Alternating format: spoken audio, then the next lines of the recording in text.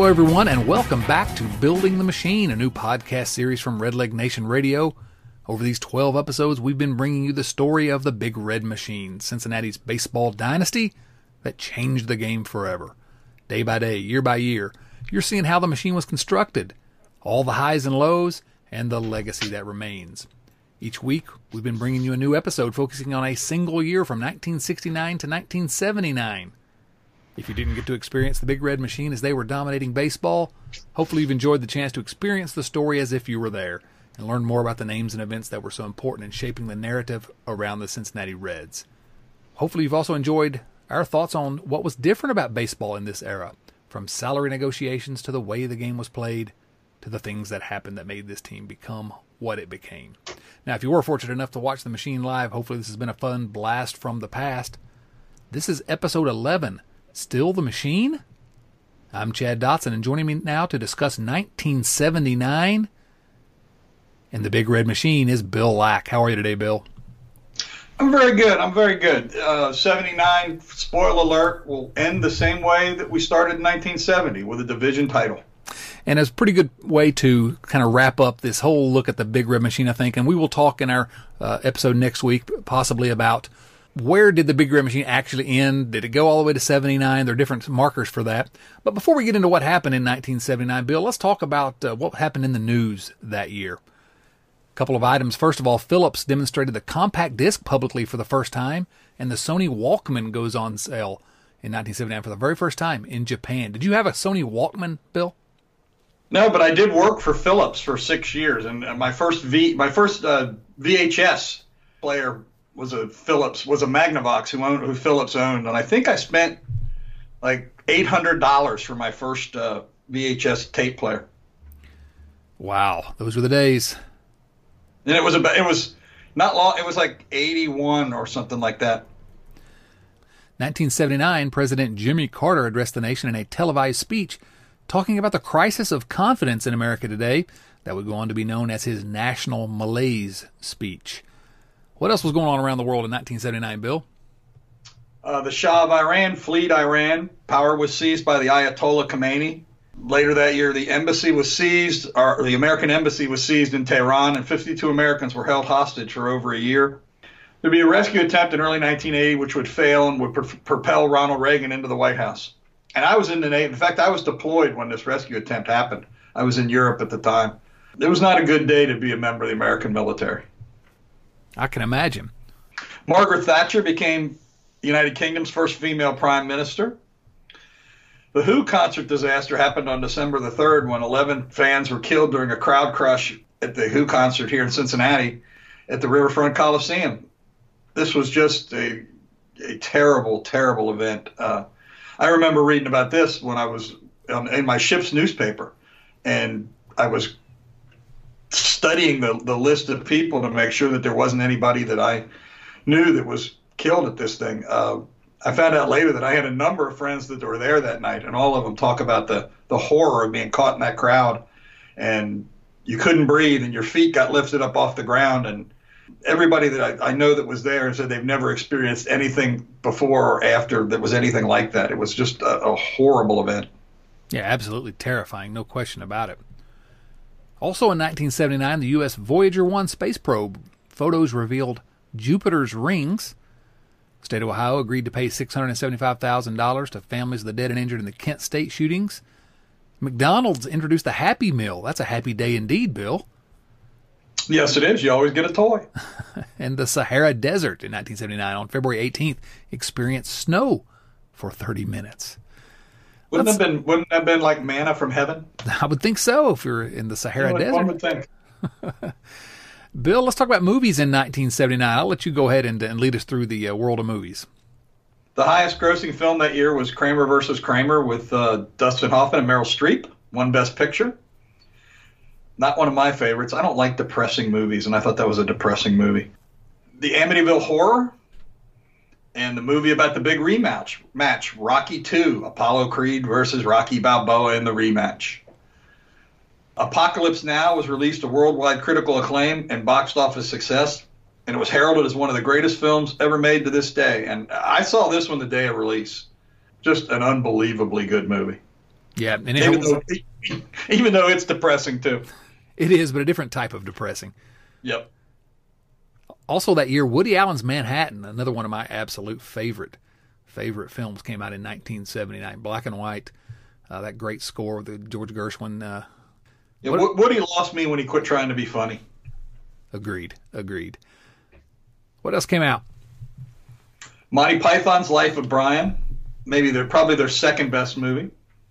Star Trek came back, Star Trek the Motion Picture, and while it wasn't real good, it spawned a whole bunch of them after that went on through 3 franchises or whatever.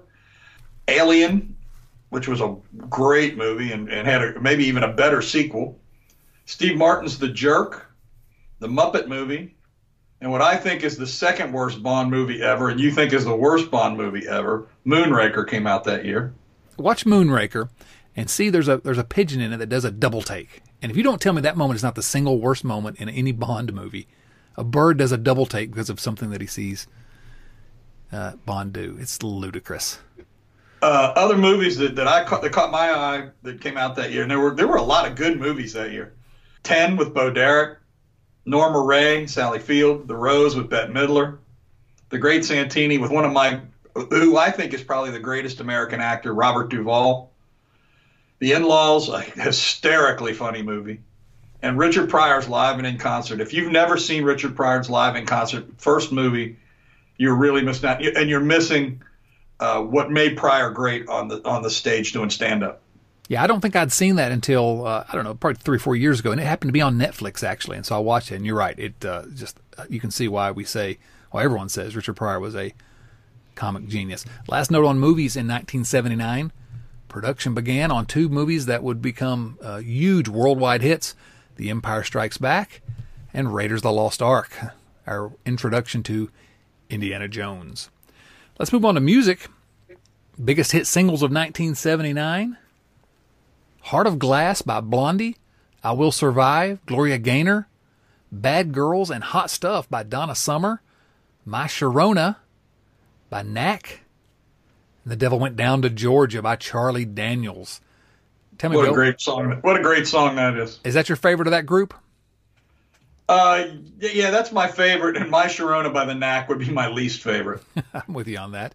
I'll say this: this year, my son's high school, they had a kicker on the football team whose name was Charlie Daniels, and every time he made an extra point or a field goal, they played "The Devil Went Down to Georgia." And I tell you, I've seen Charlie Daniels in concert probably, I don't know, 4, 5, 6 times. And I saw him the year he turned 80. And he was still up there doing it at 80. Now, he would take songs where he'd go back and sit down. But at 80, he was still out there cranking out the fiddle. And it was pretty amazing. Pretty impressive. Also, in 1979, the Bee Gees tied Bing Crosby, Elvis Presley, and the Beatles with a record 6 consecutive #1 singles in the United States in less than a single calendar year. Bing Crosby, Elvis Presley, the Beatles, and the Bee Gees. I'm not sure which one of those doesn't belong, but Donna Summer that year also. But at this time, I mean, they were the hottest thing in music and had been the hottest thing in music for quite a while. I mean, they were white hot. No question about it. And thanks to the disco era, speaking of, Donna Summer that year became the first female artist to have 5 top 10 hits in the same year. I didn't remember Donna Summer being as popular or as big a hit as she was, according to the research we've done for this. So I've learned a little bit more about Donna Summer. Yeah, historically popular artist in some ways. Yes. Mm-hmm. What else happened in the world of music, Bill? Michael Jackson released his breakthrough Off the Wall album. Sold 7 million copies in the U.S. alone and made it 7 times platinum. Not bad. Pink Floyd's The Wall, a rock opera and concept album, was first released. And some other albums that were released that year was Tusk, which was Fleetwood Mac's follow-up to Rumors. One of my favorites, Damn the Torpedoes, Tom Petty. And another one of my big favorites is Breakfast in America by Supertramp. Also in 1979, the Sugar Hill Gang released Rapper's Delight in the United States, one of Bill's favorite songs, obviously the first rap single to become a top 40 hit on the Billboard Hot 100. In Excess performed for the first time, and then here's Bill's favorite note, I'm sure, about the 1970s. Why don't you go ahead and tell us what else happened in music? ABC's American Bandstand featured the debut of the YMCA dance, using the hand gestures forming the letters YMCA during a broadcast with the Village People. Has there been a year since then that you haven't seen someone do the YMCA dance? No. In fact, sidebar here, Your Honor. At the Dayton Dragons game, they have an entertainment group there that's the Retirement Village People. That's fantastic. All right, let's move on to television. The first cable sports channel, ESPN, known as the Entertainment Sports Programming Network, is launched in the United States, and Sports Center debuts. Bill, who was the first host of ESPN Sports Center? Wasn't it George Grand? George Grand, former Reds play-by-play guy on television. George Grand. Very, very nice man. Yeah, just about the nicest person that ever walked the earth. Yep. I make fun of George's announcing because, he always calls balls getting hit to the warning track that they catch in, medium left field. But the couple of times I've had the opportunity to meet him, he could not have been more welcoming and friendlier. And literally every person that's come into contact with George Grant says the same thing. Just a very well-liked person. Yep. Also in 1979, C-SPAN was launched, focusing on government and public affairs. And Bill, I'm going to ask you to tell us about the shows that debuted in 1979, and I want to know which one of these is your favorite. Well, we don't have a whole lot to pick from this year, in my opinion. The Dukes of Hazzard, This Old House, The Facts of Life, Heart to Heart, Trapper John M.D., The Misadventures of Sheriff Lobo, and Benson all debuted that year. And I can honestly say I was not a regular viewer of any of these. But I will say I did like the theme for Dukes of Hazzard because I'm a Waylon Jennings fan. There you go. Yeah. Young Chad watched the Dukes of Hazzard and the Facts of Life quite a bit, and also Sheriff Lobo. But I can't say that's a Hall of Fame group there. Was Facts of Life the one about all the girls at the boarding school? It is, yes. You liked Blair. That's why you watched it. No. I like Tootie. Leaving the air in 1979, All in the Family. I think we've talked about All in the Family just about every single episode of this podcast just because it was the television program of the 70s, right? I mean, it was the consummate show. Absolutely, but it came back the next year as was Archie's Place, I think? Yes. Starsky and Hutch went off the air. Welcome Back, Kotter, Good Times, Match Game, and Jeopardy went off the air. That's too bad. Jeopardy was canceled. But it came back in 84, and it's been on ever since, I think. Yeah, you're right. But losing Starsky and Hutch, now that one was traumatic for me. I mean, that was, that big red Ford Torino. Yeah, that was right in your wheelhouse, wasn't it? Yes, it was. That was a cool car.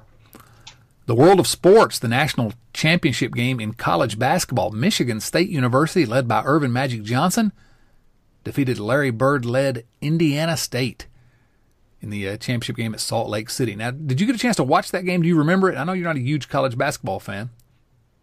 No, I didn't see it. I think I might have been. I was probably deployed. I think I was overseas at the time. And that's an excuse for not watching every big sporting event? We normally didn't have access, even though we were in the Caribbean for a Super Bowl. The Steelers and the Rams, I think, we got to watch on our television on the ship when we were in the Caribbean working up for a deployment. But for the most part, we didn't have any live television. Yeah. Well, thank you for doing your duty there. The Steelers and the Rams were the early 1980. In early 1979, the Steelers defeated the Dallas Cowboys 35-31. Terry Bradshaw won MVP. It was their third Super Bowl win, and their fourth would come the next year against the Rams. The Seattle Supersonics won the NBA championship against the Washington Bolts 4-1. Dennis Johnson was MVP. That, of course, was a rematch of the 78 finals, won by Washington. And tell us what else happened in the world of sports, Bill. The Montreal Canadiens defeated the New York Rangers 4-1 to win their fourth consecutive Stanley Cup. And we talked about this or at least hinted about it or questioned about it a couple episodes ago. Disco Demolition Night happened at Comiskey Park in Chicago. It was an anti-disco promotional event held by a Chicago rock station. And it involved exploding disco records with a bomb. what caused almost a riot between games during a Major League Baseball doubleheader between the White Sox and the Tigers, and they ended up having to cancel the second game. It was such a disaster. Disco Demolition Night, a historical moment in baseball history. You all right? Yep. That was my disco demolition. Okay. I didn't know what that was. Outstanding. Sound effects from Bill Lack today. Oh, this could not get any better. Tell us who was born in 1979, Bill. Chris Pratt, Kevin Hart, Jordan Peele, who was the director of Get Out, Adam Levine from Maroon 5, and Kourtney Kardashian. I know you're a big Kardashian fan, so this is a high point of the 70s for you, right? Yeah, right. Also born in 79, actress Evangeline Lilly, Jason Momoa, who was in the horrible Aquaman movie, but still seems like a nice guy, Jennifer Love Hewitt, Oscar Isaac from the Star Wars franchise, Heath Ledger, several members of the Office staff, John Krasinski, Mindy Kaling, and B.J. Novak, and from Mystery Science Theater 3000, the greatest show in the history of Earth, Felicia Day. And what about deaths? John Krasinski is now Jack Ryan, of course. That's true. Jason Momoa, the commercial that he did for the Super Bowl was pretty hysterical, though. Indeed, yes, absolutely. That was probably the best Super Bowl commercial of last year, with his little skinny arms that look like mine. Yeah, it was kind of disturbing. Very much so. Deaths in 1979. Who passed away, Bill? This first one is a one that will again has sort of someone we've talked about throughout this series. Yeah, Marion Michael Morrison passed away, and for those that don't know, that was John Wayne. He died at the age of 72 from the effects of the cancer that he'd fought off and on through the second part of his life. A big loss to me. I mean, I was a huge John Wayne fan, and I can still remember seeing the newspaper that morning. Also in 1979, former Sex Pistols bassist Sid Vicious was found dead, age 21, heroin overdose, one day after being released from a 55-day sentence at Rikers Island. Others that passed away, Nelson Rockefeller, early movie star Mary Pickford, Mamie Eisenhower, and Yankees catcher Thurman Munson. Who was not as good as Johnny Bench. Let's not embarrass him by comparing him to John Bench. Okay, that's right. Let's talk about the 1979 Reds. And to set the stage, 1978, as you will recall if you listen to our last episode, the Reds finished 92-69, but second in the National League West. They had a new general manager. Dick Wagner took over for Bob Howsam, who had retired, and Sparky Anderson led them to the 92-69 record. So the season ends, and the Reds, specifically Dick Wagner, made some decisions. Why don't you tell us about that, Bill? As the 78 season wound down, Wagner decided that he wasn't going to bring back. I mean, in a nutshell, he decided he wasn't going to bring Pete Rose back, and he wasn't going to bring Sparky Anderson back. The reasons we'll get into in a little while, and I guess we'll cover Sparky first. So what happened was in October, November that year, the Reds went to Japan and did a baseball tour. They fly back, and Wagner flies out to L.A. to meet Sparky in an airport hotel on November the 27th. And there's different reports about what happened during this. According to some reports, all Wagner told him was, "I'm not bringing you back."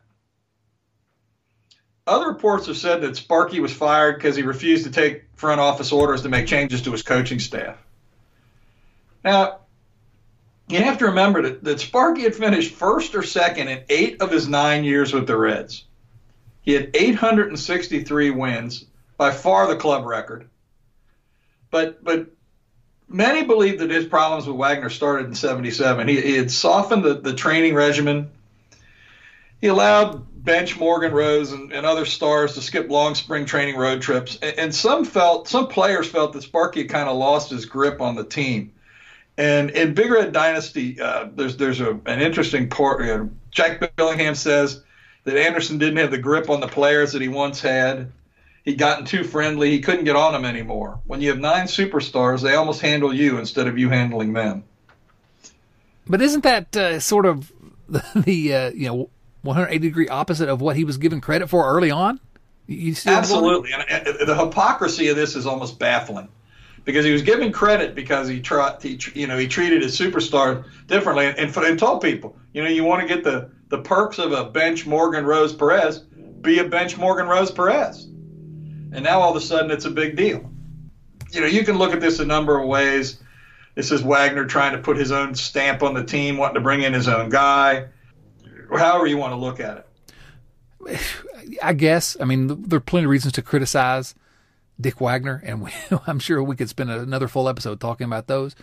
But Sparky just finished second place, 92 and 69. The year before, second place, 88 and 74. So off back-to-back World Championship seasons, Sugar Bear, we have 2 years of second place. Where, you know, they were not great, but Sparky also had to face some problems with pitching that weren't of his creation, and he's a scapegoat for finishing second twice. It boggles the mind after, you know, the last 3 decades of Reds baseball that he could have been even considered a candidate to be fired.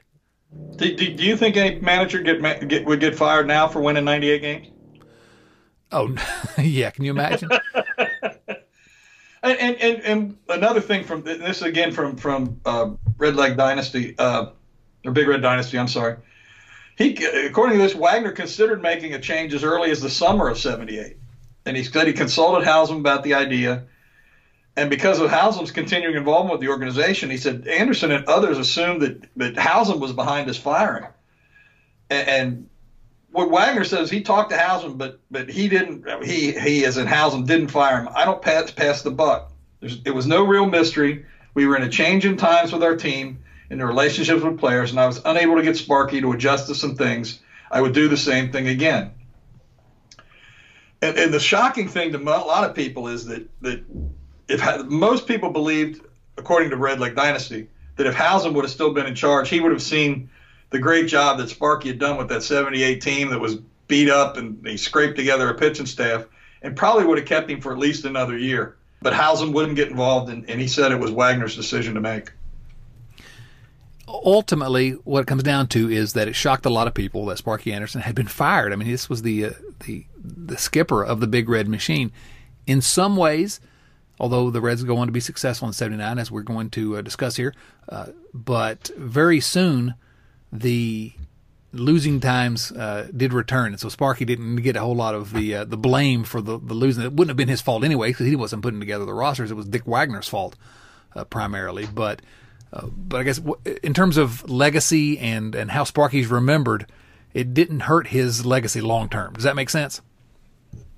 Yeah, and Wagner made 2 decisions in this offseason that made him the most hated person in Cincinnati for a long, long time.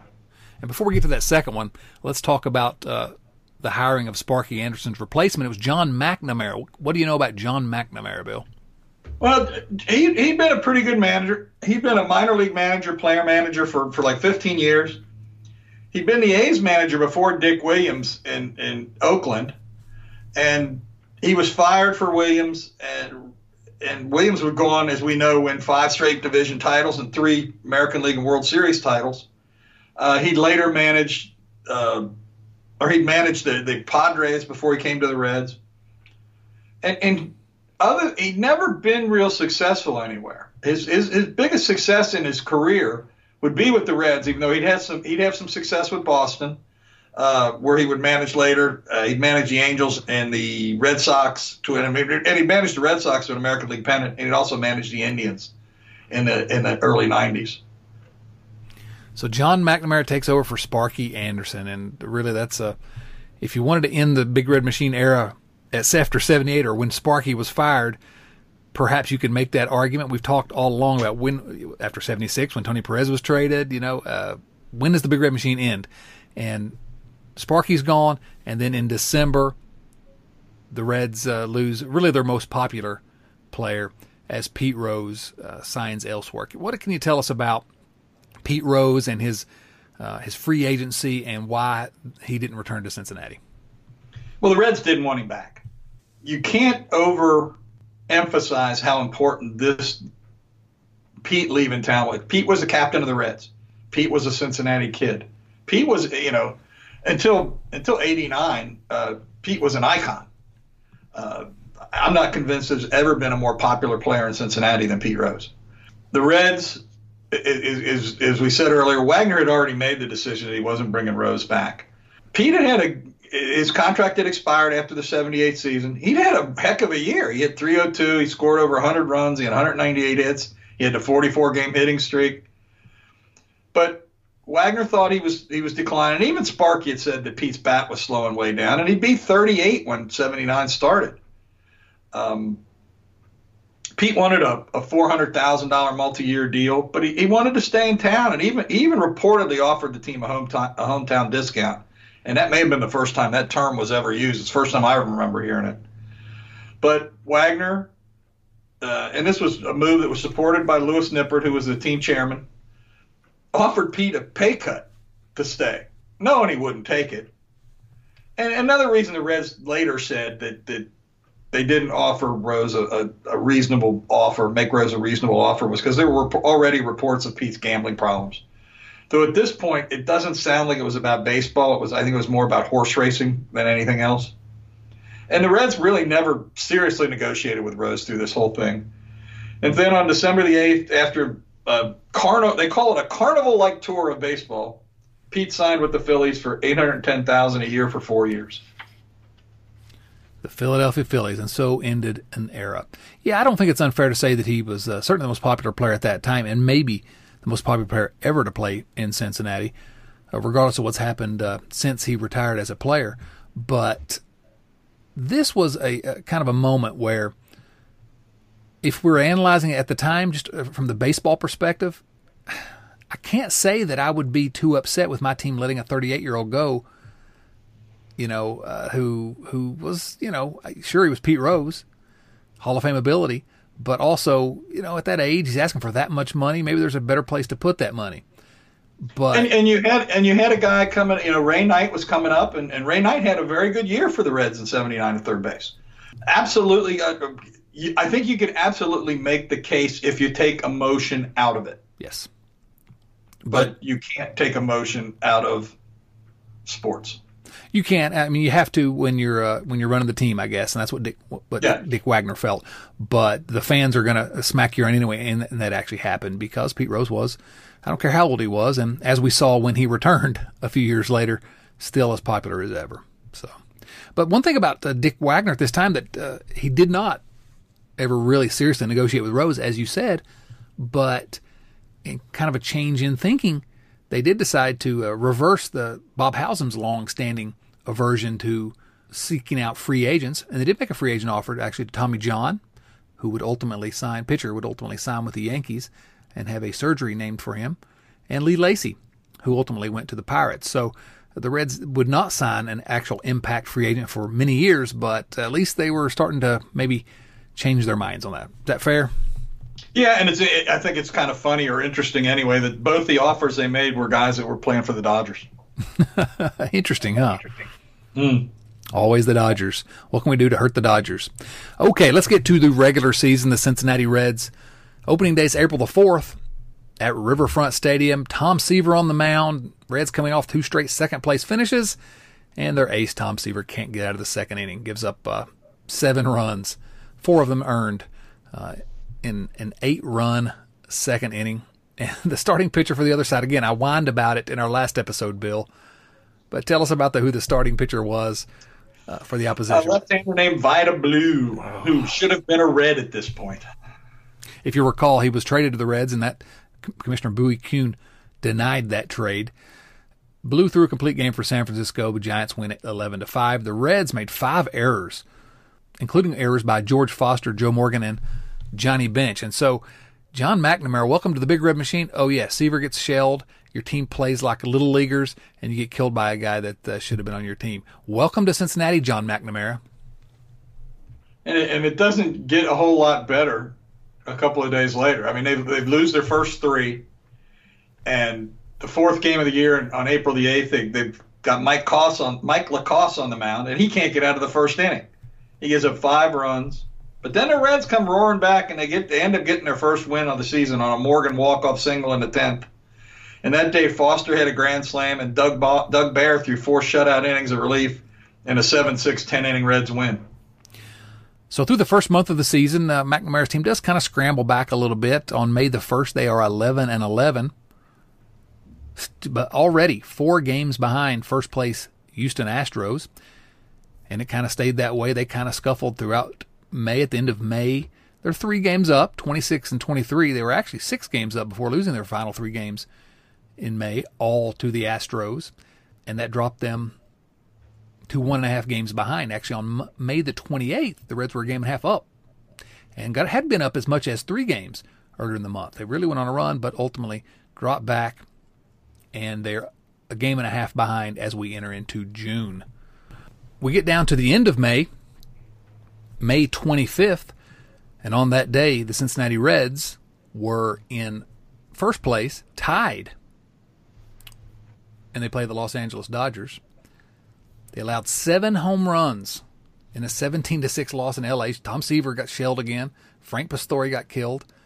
And in the 6th, with Los Angeles up 14-2, again, these hated Dodgers, Davey Lopes hit a 3-0 pitch for a home run, and when he came up again in the 8th, Dave Tomlin threw 4 straight at his head, and there was a bench-clearing brawl. Some things never change. The Reds and Dodgers. It could only be the Dodgers. By June 1st, though, the Reds were a game and a half behind Houston at 27-23. Again, they had been in first place, but they had dropped back for losing the final 3 games of May to Houston. June 1st, Pete Rose returned to Riverfront. Tell us about that game, Bill. Well, it was the biggest crowd since opening day. They had almost 49,000 folks in attendance that day. Pete went 0 for 4, and the Reds won 4-2. And if you look at the box score, it's kind of a strange thing. Morgan must have gotten hurt or been hurt this day or taken a day. He must have been hurt because he pinch hit in the game and he walked. Then he got pinch run for by Tom Seaver. So I don't think it's very often that you see a Hall of Famer pinch run for a Hall of Famer. That's one of the few times in baseball history, I'm sure. I would think. Reds won on 2 unearned runs in the 8th inning. And just a little bit of Pete Rose trivia I looked up. Other Reds that wore the number 14. Curt Flood wore 14 for the Reds in 1957. Fellow Western Hills High School alumni Donnie Zimmer wore number 14 for the Reds in 62. Great pitcher Paul Derringer wore the number 14 in 1934. And, of course, Pete Rose Jr. wore it in 1997. The immortal Pete Rose Jr. June 5th, amateur draft again, Bill. This is like a skipping record. Another bad draft by the Reds. First round, they picked Daniel Lamar, who never got above A-ball.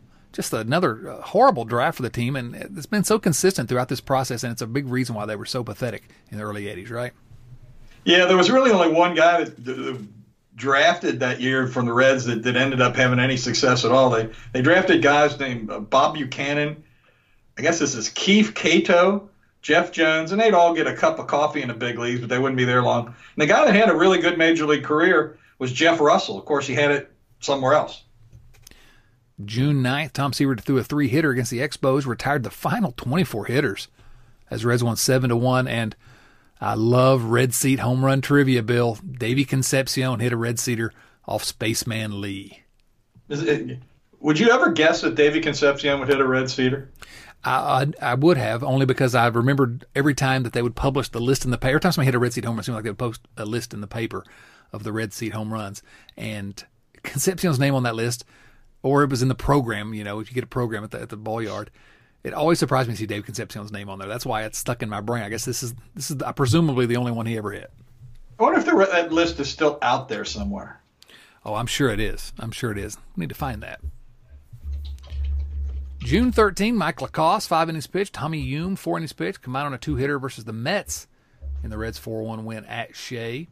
And then June 28th, it's a trade, and I want you to explain what happened surrounding this trade, if you would, Bill. Well, once again, we go back to the saga of Pedro Bourbon. The Reds traded Pedro Bourbon to San Francisco for a guy named Hector Cruz, and Pedro wasn't happy. Angered by the trade, he put a voodoo hex on the Reds, and he left it on them until he finally removed it when he came back to Cincinnati playing an old-timers game in 1990. Now, they won a division in 79. When did they win another division title? Let me see. 1990. I'm just saying. The curse of Pedro Borbon. Didn't have anything to do with Dick Wagner after all. It was all voodoo. That's right. Voodoo and hoodoo and. Now, the last day of June, Tom Seaver threw a 3-hitter. This is 3 weeks after he retired the final 24 hitters in a win. In this game against San Francisco, he retired the final 21. And you mentioned in the last episode something about how Seaver, you had this, there was this common knowledge that you had to get Seaver early. And you actually looked up to see whether that was true, didn't you? Yeah, I did. We did talk about that. In fact, I think we've talked about this with a lot of really good pitchers. I think Carlton was kind of the same way, but I remember really hearing about Seaver is if you want to get him, you better get him early or you weren't going to get him. So I went and looked it up. And Seaver's ERA in the first inning was 3.75, and no other inning was it above 2.0. Wow. That's pretty strong. That's not bad. Not bad at all.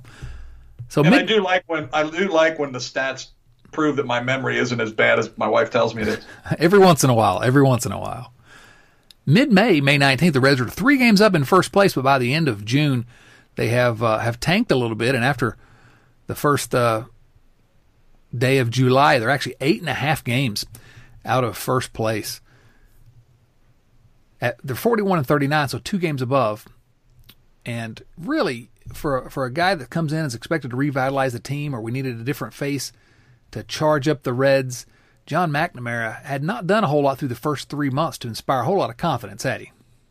No, he really hadn't. They played up and down baseball, and at this point, by the 4th of July and around the All-Star break, they'd be 10 games out.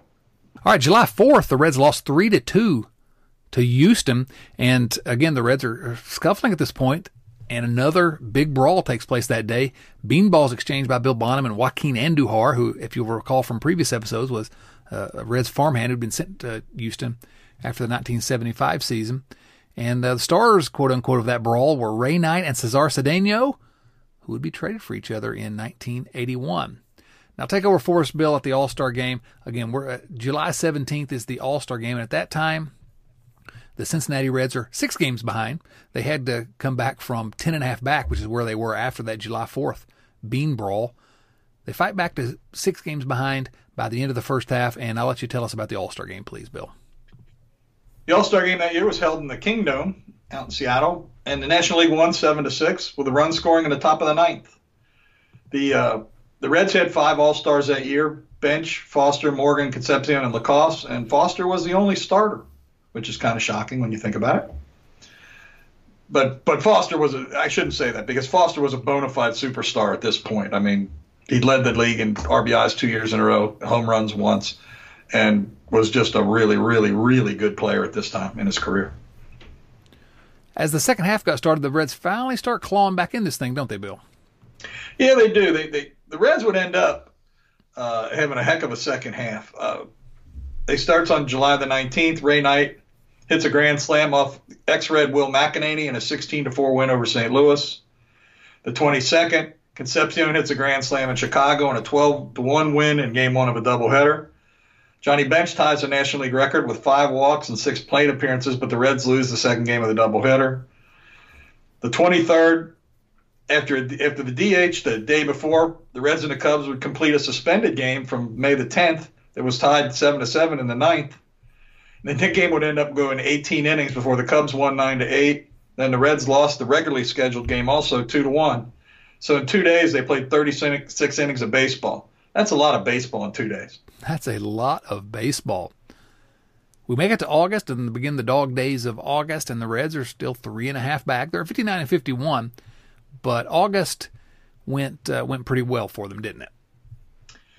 Yeah, they had a pretty good month. Like I said earlier, they had a real good second half. They go 19-7 in August, play 731 baseball, and finish the month by winning 11-13. On August the 8th, Bonham had a 2-hitter versus Atlanta, 3-1 win over Hall of Famer Phil Niekro. August 22nd, the Reds won 7-2 over the Expos, and Johnny Bench broke the team record with his 325th home run. But that wasn't the only excitement of that game, was it? Well, there were other bats that got some press that day, too, because the game was held up when 2 bats landed on the turf near second base and had to be removed. before the game could continue. And those are not like baseball bats. Those are like vampire bats, but probably not vampire bats. Probably not, but hey, we don't know. We weren't there. I was not there. August 24th, Bonham and Hume shut out the Mets 1-0. Seaver won his 11th straight decision 2 days later to go to 13-5. August 27th, Mike Lacoste, Tom Hume combined for a two-hitter, and the Reds win 4-2 when Danny Dreesen hit a 2-out, 2-run triple in the ninth.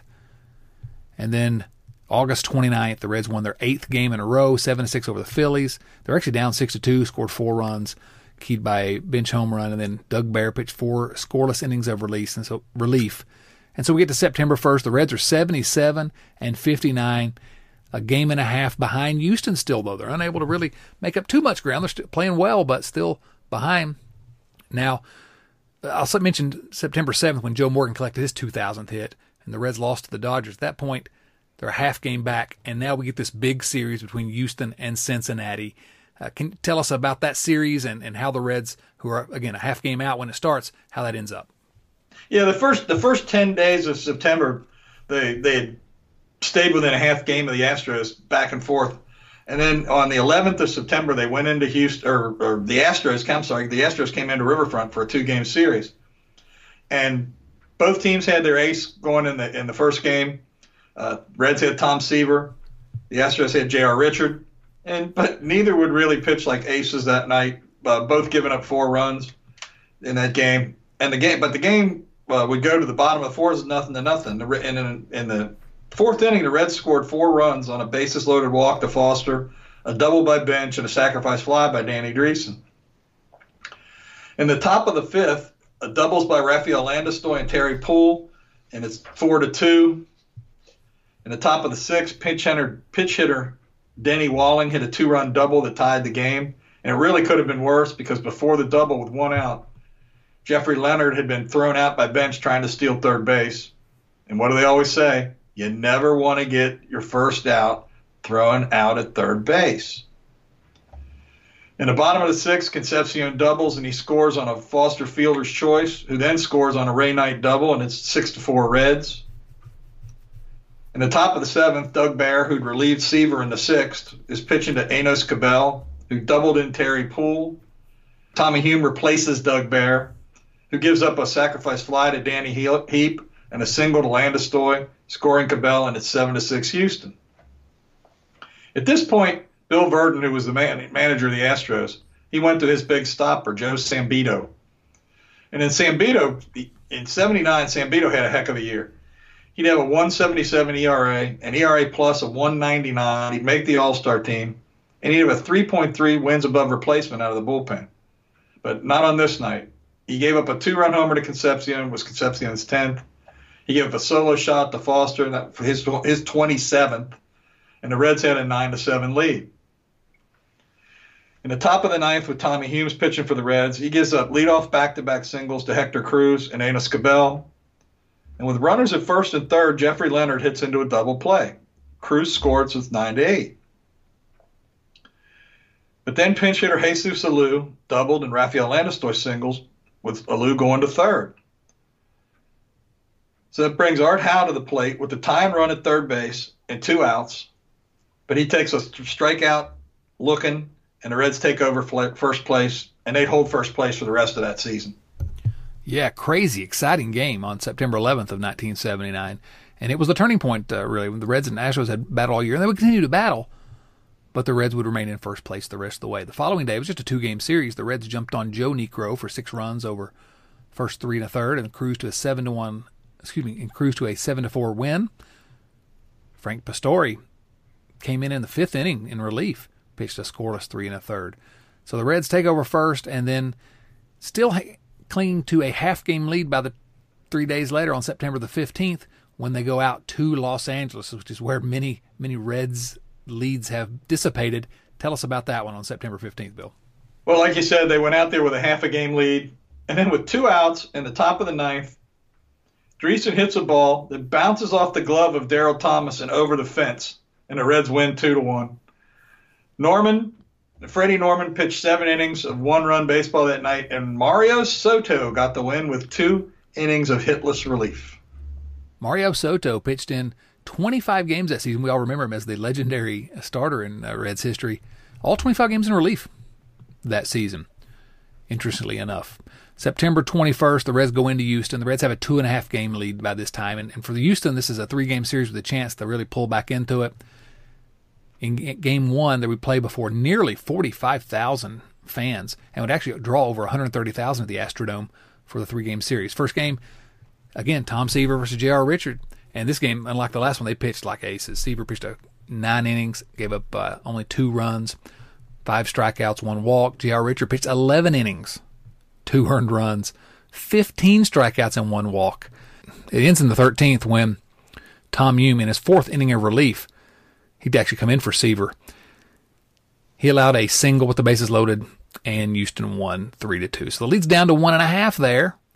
Are the Reds about to have a collapse here? Is this going to be the end of the Big Red Machine? What happens the next day, Bill? Well, the Reds score in the first without a hit. Dave Collins got hit by a pitch. Morgan walked. Concepcion flew out, which moved Collins to third base. Joe Morgan stole second. Foster walked. And then the Reds would score on a ground out by Bench. But they wouldn't get anything more all day.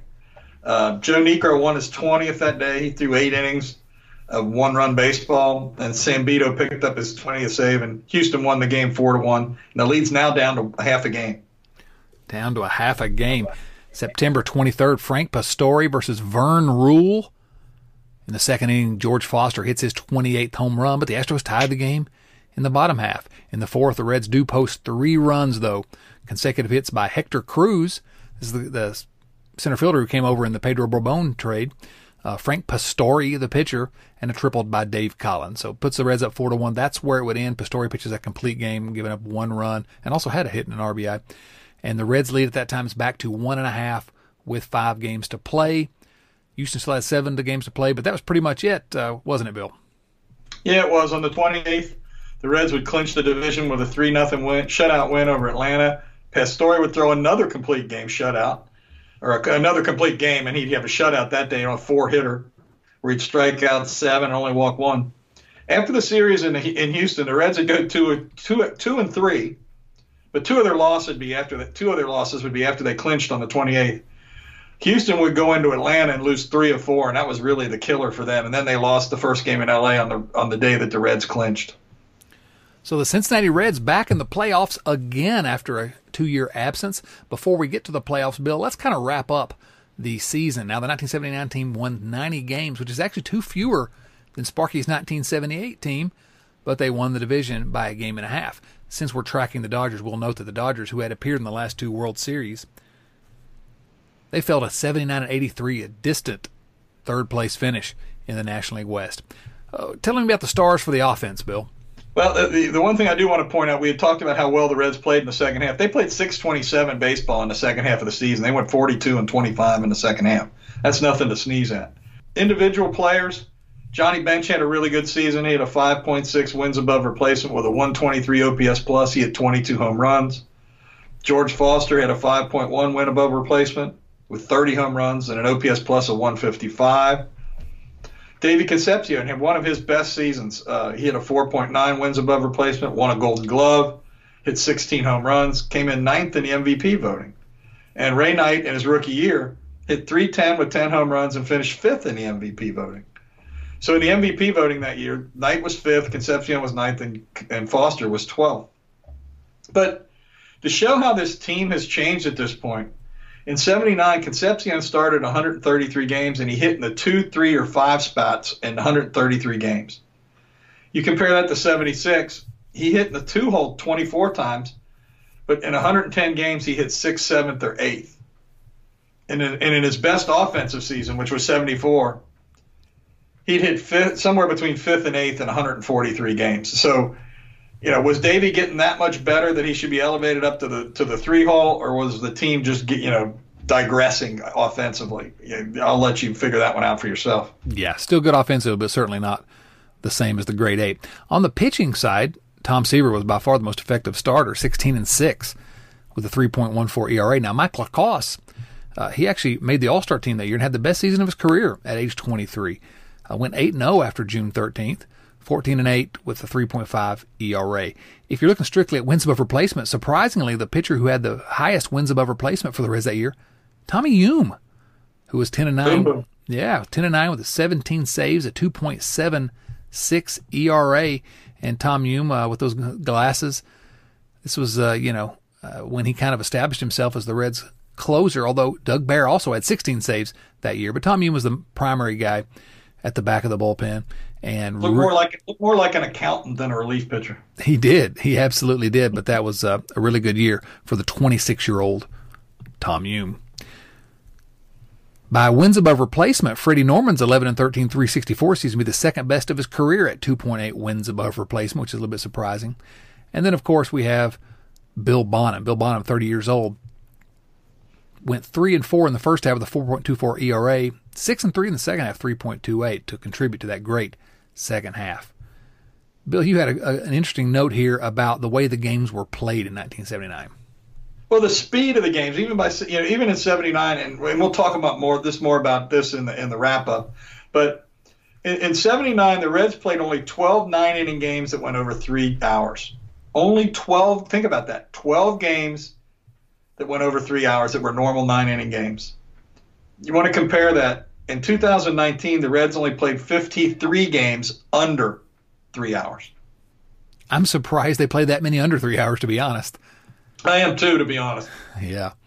Okay, well, the Reds are back in the playoffs. The National League Championship Series, the Reds would face their old friends, the Pittsburgh Pirates. Now, this would be the fourth time the Reds have faced the Pirates in the National League Championship Series in the decade, and the Reds had beaten the Pirates every single time that they played in the postseason, so the Reds had to be feeling good. Tell me a little bit about the 1979 Pittsburgh Pirates, if you would, Bill. Well, the Pirates in '78 had been like the Reds. They'd been close. They'd made a run at the Phillies. But they couldn't catch them. They made a late season push. The Pirates played 700 baseball in September, but they lost out to the Phillies by a game and a half in '78. In '79, they edged out the Expos by 2 games, and the Expos made a run at the Pirates in July and early August, and the Rays stayed pretty close for the rest of the season. But the Pirates won it. They went 61-30 over the final 3 months of the season, which is going to get it done. The season series between the two teams, the Reds had won 8 out of the 12, including 6 of 7 when they got together in July. But this was a pretty darn good Pirate team. They had future Hall of Famer Willie Stargell, who won the MVP that year. They had the '78 MVP Dave Parker. They had left fielder Bill Robinson. And they had Bill Madlock, who had come over from the Giants. And I want to make a correction on something I said in the '76 season, I believe it was, when I said that Madlock was playing with the Pirates at that time, and I had a brain cramp, and this is when he won the batting title over Ken Griffey, and he was with the Giants at that time, and I apologize for that mistake. On the pitching side, they had another future Hall of Famer in Bert Blyleven. They had John Candelaria. They had Bruce Keeson, and in the bullpen, they had a sidearm thrower from the Cincinnati area, Kent DeCalvi, who grew up in Hamilton and went to Hamilton Catholic High School, who had finished 5th in the Cy Young that year, and he'd finished 8th in the MVP voting. Game 1 took place at Riverfront on a Tuesday night. Tom Seaver took the mound for the Cincinnati Reds. He would face John Candelaria for the Pirates. Candelaria had been out for most of September. In the top of the third, Phil Garner led off with a home run, and then Tim Foley drove in Oscar Moreno, who had tripled with a sacrifice fly, and then Pittsburgh led 2-0. The Reds, however, clawed their way back in the fourth. George Foster home run with Dave Concepcion aboard. That tied the game up at 2, and it stayed that way all the way through the end of regulation. Candelaria pitched 7 innings. Seaver pitched 8. Each team turned it over to the bullpens. We get to the top of the 11th. Tom Hume, again, not like relievers these days. He was starting his 3rd inning of work. He gave up a single to Tim Foley. Future Red, Dave Parker, singled, and then Pops, Willie Stargell, homered to give the Pirates a 5-2 lead. Now, the Reds threatened in the bottom of the inning. They actually loaded the bases with 2 outs, but Ray Knight struck out to end the game. That gave the Pirates a 1-0 lead in the series. Tell me what happened in Game 2. The Reds came back and tied the series up, right? Not so much. It would be an afternoon game, which tells you how long ago this was. Afternoon baseball, I don't think they play a whole lot of that anymore, except in the really, really early playoff rounds now. But anyway, Wednesday afternoon crowd of 55,000 at Riverfront, and it would be another close one as Jim Bibby would start for the Pirates, and the Reds would throw Frank Pastore, the 21-year-old. And they'd both throw really well that day. The Reds got on the scoreboard first in the bottom of the second. Danny Dreesen singled. Ray Knight singled, sending Dreesen to third, and Pastore drove him in with a sacrifice fly. In the fourth, Pirates tied it up, and actually it could have been a lot worse. Tim Foley singled. Dave Parker singled. Stargell hit a ball that looked like it should have been caught by Foster, but it went over his head, hit the base of the fence, and it bounced right back to Foster. And Foley and Parker had moved up, but Stargell didn't look up till he was almost to second base, and he went, whoops! Turned around, but a Foster to Morgan to Dreesen throw gets him sliding back into first base. The Reds then intentionally walked John Milner to load the bases, but the Pirates would score the only run of the inning on a ground out by Bill Madlock. In the top of the fifth, Garner gets a single on a ball that Collins makes a diving, sliding throw for in right center field. And Collins came up showing the ball, but second base umpire Frank Pulley ruled that it was a trap, that he didn't catch it clean. There was some discussion about this. My guess is it was loud with some bad language. Of course, like always, it didn't change anything. Garner then doubled later in the inning, Garner was doubled in later in the inning by Tim Foley, and the Pirates led 2-1. It would stay that way to the bottom of the ninth. The Pirates had their ace reliever, Kent DeColvey, on the mound. And this pinch hitter, Hector Cruz, who had come over for Pedro Borbon, hitting for Tommy Hume in this case, doubled. And he was followed with a double by Dave Collins. So it's tied 2-2 for the second game in a row. They're going to extra innings. But Doug Bear came on for the Reds in the 10th, and Omar Moreno singled. He got bunted over by Tim Foley, and he was driven in by a single by Dave Parker, and the Reds went out 1-2-3 in the 10th. So they lose first two at home, and they're going to Pittsburgh, and they're down 2-0. Yeah, and both extra inning games where the Reds were just a hit there or a strikeout over there away from possibly being up 2-0, winning both games at home. And what a different story that might have been if the Reds had been able to capture one or both of those games. Instead, they head to a Friday afternoon game, Game 3 at Three Rivers Stadium, before a crowd of 42,540. It was Mike Lacoste, the 23-year-old, versus Bert Blyleven for Pittsburgh, and Lacoste could not even get out of the second inning. The Pirates finish up. By the time the Pirates finished up beating up on Lacoste and Fred Norman, it was 6-0 in the bottom of the fourth, and that was essentially that. The Reds couldn't get any offense against Blyleven, who really threw one of his best games of the season, a complete game, 8 hits, gave up just 1 run, struck out 9, and walked not a single batter. The Pittsburgh Pirates were headed to the World Series, and the Reds' decade of glory was over. And we'll note, after getting past their old nemesis, the Reds, finally getting past the Reds, the Pirates won another World Series in 1979. It was their second World Series of the 70s. So, you know why we didn't win this playoff series? Tell me. We didn't have a song. They did have a song, because they had a song. We are family. They were family. We weren't, I guess. I guess not. Our family had moved off to Montreal and Philadelphia and Southern California, or wherever Sparky went back to home to. Yep. Our family was dysfunctional at that point. You want to wrap up the playoffs? Not a lot to say, I guess, huh? You really can't say a whole lot when you get swept in 3 games, even though 2 of them were extra innings. Johnny Bench and David Concepcion hit pretty well. Morgan just had an atrocious series, and what would end up being his last 3 games with the Reds, he went 0 for 11. Tom Seaver and Frank Pastore had good starts, and the interesting thing to me was that David Concepcion was the number 3 hitter on this Reds playoff team. And that was the Big Red Machine's final playoff series. Of course, that leads to a question, Bill, right? Yeah, it does. The question is, and we'll talk about this in the future, is was the 79 team a legitimate part of the Big Red Machine legacy? We're going to try to answer that question, wrap everything up, and discuss the historical significance of the Big Red Machine in our final episode, available in 1 week. Thank you for listening to Building the Machine, the brand new podcast series from Redleg Nation Radio. To get each episode of the show delivered to you automatically, subscribe to Redleg Nation Radio. You can find us at iTunes, Apple Podcasts, Spotify, Stitcher, Google Play, essentially wherever you find podcasts, we're there. You can also find every episode of Building the Machine at redlegnation.com. Many of the facts, figures, and anecdotes from today's episode came from BaseballReference.com and the books Red Leg Journal by Greg Rhodes and John Snyder and Big Red Dynasty by Greg Rhodes and John Arardi. Until next time, for Bill Lack, this is Chad Dotson saying, so long, everyone.